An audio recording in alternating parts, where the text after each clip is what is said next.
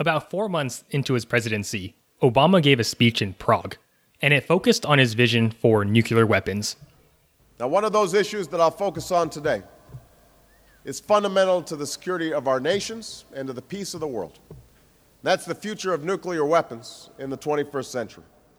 This was a pretty big deal, especially for us nuclear nerds, because it was his first real foreign policy speech, and it centered on everything about nuclear weapons. He talked treaties with Russia, nuclear weapons reductions, building communication, and fighting against terrorist threats. Basically everything you would want on a checklist. But now I'm going to focus on one line that changed the nuclear world, and the rest of the world as well. So today I am announcing a new international effort to secure all vulnerable nuclear material around the world within 4 years. We will set new standards, expand our cooperation with Russia, pursue new partnerships to lock down these sensitive materials. We must also build on our efforts to break up black markets, detect and intercept materials in transit, and use financial tools to disrupt this dangerous trade. Because this threat will be lasting, we should come together to turn efforts such as the Proliferation Security Initiative and the Global Initiative to Combat Nuclear Terrorism into durable international institutions. That was the beginning of the Nuclear Security Summit, one of the largest international efforts in history to secure nuclear materials. Now, if you've listened to this podcast or have talked to us about any sort of nuclear issue, you know that we take nuclear materials very seriously. But not everyone does, especially in other countries. We talked about the fact that building a bomb isn't very difficult in our Hiding in Plain Sight episode. And if we can't control the information needed to create a bomb, we can at least control the stuff that makes the explosion. Hello everyone, this is the Nuclear Warriors podcast. I'm Alton Liu. And I'm Tammy Wynn. Today on the show, we're going to look into the entire field of nuclear security and try to see how the security system might break, and how nations around the world are trying to fix it.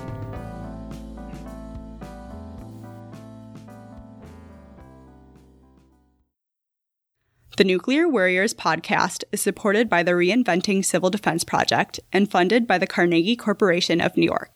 The opinions and views expressed in this podcast do not reflect the views of the supporting organizations.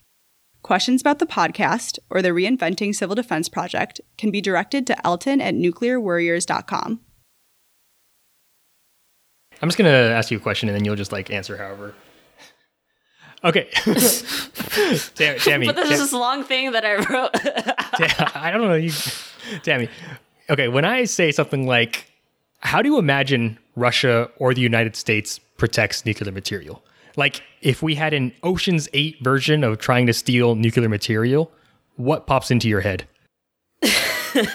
I think it'd be locked up in some super secure location with crazy technology that you always see in those spy movies, and big glass walls and whatever. Glass walls? Or I don't know, it's nuclear materials, so maybe it's just stuck in a desert where nobody can get to it. Like an Area 51, but for nuclear materials. But I also don't know if Area 51 is actually kind of easy to get to. But yeah, probably not. I don't know. It was a hard thing for me to imagine too. Of course, governments would try to protect one of the most valuable and dangerous materials in the world, at least a giant vault or something, right?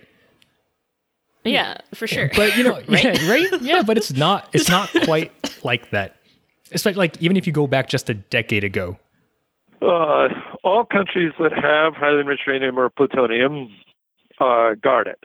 There's no doubt, and account for it.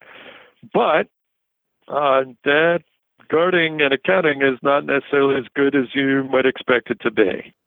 That is Professor Matthew Bunn of Harvard's Managing the Atom Project.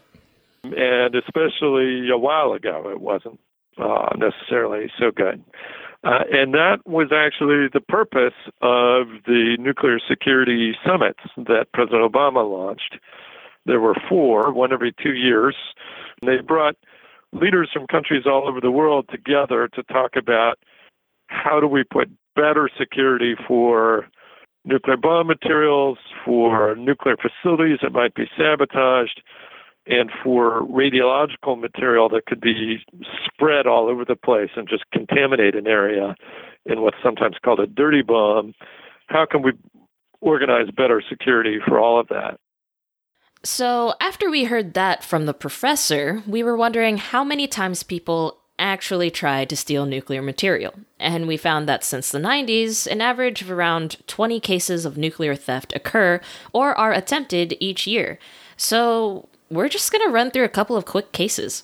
Yeah. So in 1992, a Russian engineer managed to smuggle about 3 pounds of weapon-grade uranium from his workplace. He worked at some Russian research facility. Basically, every couple of days, he just put some uranium into his pocket and go home. He just stored it in a jar in his apartment, though he was caught later. In 1994, 3 men are arrested in Munich after a flight from Moscow, and they're carrying about 600 grams of reactor fuel. The German government basically did a sting operation where they pretended to be a buyer of plutonium. In 2008, 2 Ukrainian embassy employees are found with nuclear material sitting in the trunk of their car, and it was estimated to be worth about $4.1 million on the black market. These employees managed to steal it from a nuclear holding facility in Russia and were trying to sell it to a criminal group, but they had issues with transportation or something like that. In 2012, a container of radioactive material was stolen from a nuclear plant construction site in Egypt. And in 2017, a group of activists from Greenpeace managed to break through 2 security barriers and launched fireworks inside the grounds of a French nuclear plant. I want to emphasize how ridiculous this is. These are incidents that have been happening for decades. Even just last year, it still highlights the weakness in a lot of nuclear security systems in the world. Honestly, these things have been happening, but, we're kind of skeptical. Yeah, these things can be stolen, they can break into it, but obviously nothing terrible has happened yet. So, Professor, can you tell me, how realistic is it for a terrorist group to actually acquire nuclear material? I know there's accounting systems in place, but I just feel like it's a lot of worries for something that's so unlikely. Nobody knows the answer to that question. So I would argue it's a small probability, but the consequences would be so horrifying that even a small probability is enough to motivate action to bring the probability down even further. No one, for example, in their right mind would operate a nuclear power plant upwind of a major city if it had, say, a 1 in 1,000 chance per year of blowing sky high. But I think the risk we may be running of a city getting nuked may be in that range or higher from the way that we manage nuclear material in the world today. So I continue to think there's a need for better security for nuclear material. There are still, one or two countries that have the view that there's no need for armed guards at nuclear facilities. We've managed to convince almost all the countries that used to have that view to stop taking that view. Wait, which 2 countries are left? I don't want to tell your listeners exactly where the most vulnerable places are. That's a good point. I can't recount for you how many journalists over the years have called me up and said, tell me where the easiest place in the world to steal nuclear material is. And I've had to say, really? Do you really want me to give you the answer to that question? Think about that for a minute now. Whew. Something real bad could have happened because of you. Anyway, so there are these countries with pretty bad security, and 2 in particular are really bad. Now, a big point about all this nuclear security business is how international of a problem it is. In all the short examples we gave earlier, countries from around the world were involved. A smuggler from Russia caught in Germany, a Ukrainian living in Germany. You had Egypt and France, and those were just a few examples. Even the United States has issues with their security systems. And these security flaws come from anywhere. It's a smuggler, there's an insider, a researcher, it's someone whose brother happened to work there, or an activist, and they managed to break into a research facility, or a nuclear fuel site, or a nuclear reactor. And people's purposes are all different. You might want money, or for some darker purpose, or ironically, to demonstrate the weakness of the nuclear facilities. And then there's the other aspect of a higher chance of an accident occurring. There was a case in Thailand about 15 years ago, and there were some people who were scavenging through a scrap and garbage pile. In that scrap pile was a locked box that they assumed contained something valuable. But when they managed to get it open, they started getting radioactive burns from the material inside. So now many countries have their issues, as we said. Thailand and Mexico have pretty weak nuclear infrastructure. Russia, after the Soviet Union fell, have a bunch of abandoned nuclear facilities. And even places that are still occupied lack strong security measures. Now, this was the state of the world that President Obama really pushed to solve with his nuclear security summits. And the process of improving security is fairly straightforward, actually. You'd be surprised at how ordinary some of the changes are. Where when I got into this business 25 years ago, you'd go to the place and, the hair on the back of your neck would just stand up. And now I go to the place and, the nuclear material is in a vault and, huge steel door. And to get to the vault, you have to pass through a detector and a steel bars that you have to swipe your magnetic card and put in your password. And there are guys with machine guns around, and it just warms the cockles of my heart compared to the way it was before. All you need are detectors, maybe a proper identification system for getting into the place, a vault, some guys with machine guns. But beyond that, a big process of the work to reduce the threat of nuclear terrorism has been in consolidating nuclear material. Instead of having a bunch of small fuel spots, just put them in one place to reduce security costs or really beef up that singular location. And it's usually hard to think about a single secure location in our technology-focused world and like the era of cloud distributed systems, but it makes a lot of sense.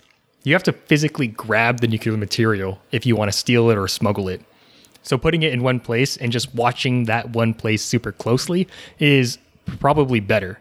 But Professor, can you give us some other examples of maybe some progress that we're actually making today? More than half of all the countries that used to have potential nuclear bomb material on their soil, highly enriched uranium or plutonium, have gotten rid of it. And a lot of that work was done by a U.S. program called the Global Threat Reduction Initiative that was operating starting in about 2004. And, it paid for a lot of the work of moving that stuff out of various countries and so on. And that is continuing. We're continuing to remove dangerous nuclear material from vulnerable places around the world. And we're continuing to work to improve the security of the places where it's going to remain. We still have more to do, and we ought to be doing it faster and in a more focused way. But still, we've made enormous progress. It's a pretty weird time for nuclear security. There's been a lot of progress made since Obama launched the Nuclear Security Summit. But of course, not enough. So, what are the problems now? I think a lot of the difficulties that we have are the same ones that we've had in the past, just at a different level. And a lot of that comes from how ordinary of a process it is, right? You just put some guys with machine guns, watch for insiders, and don't let spills happen during transport. But if we look towards the future, a lot of problems come from these new technologies that we're seeing in the business airspace. And the problem is how slow the government is to incorporating some of these. There hasn't been much consideration of adoption of these newer, innovative technologies that are changing the world. So really, I think what we need is a new paradigm of nuclear security so it can be more efficient and robust to changing environments.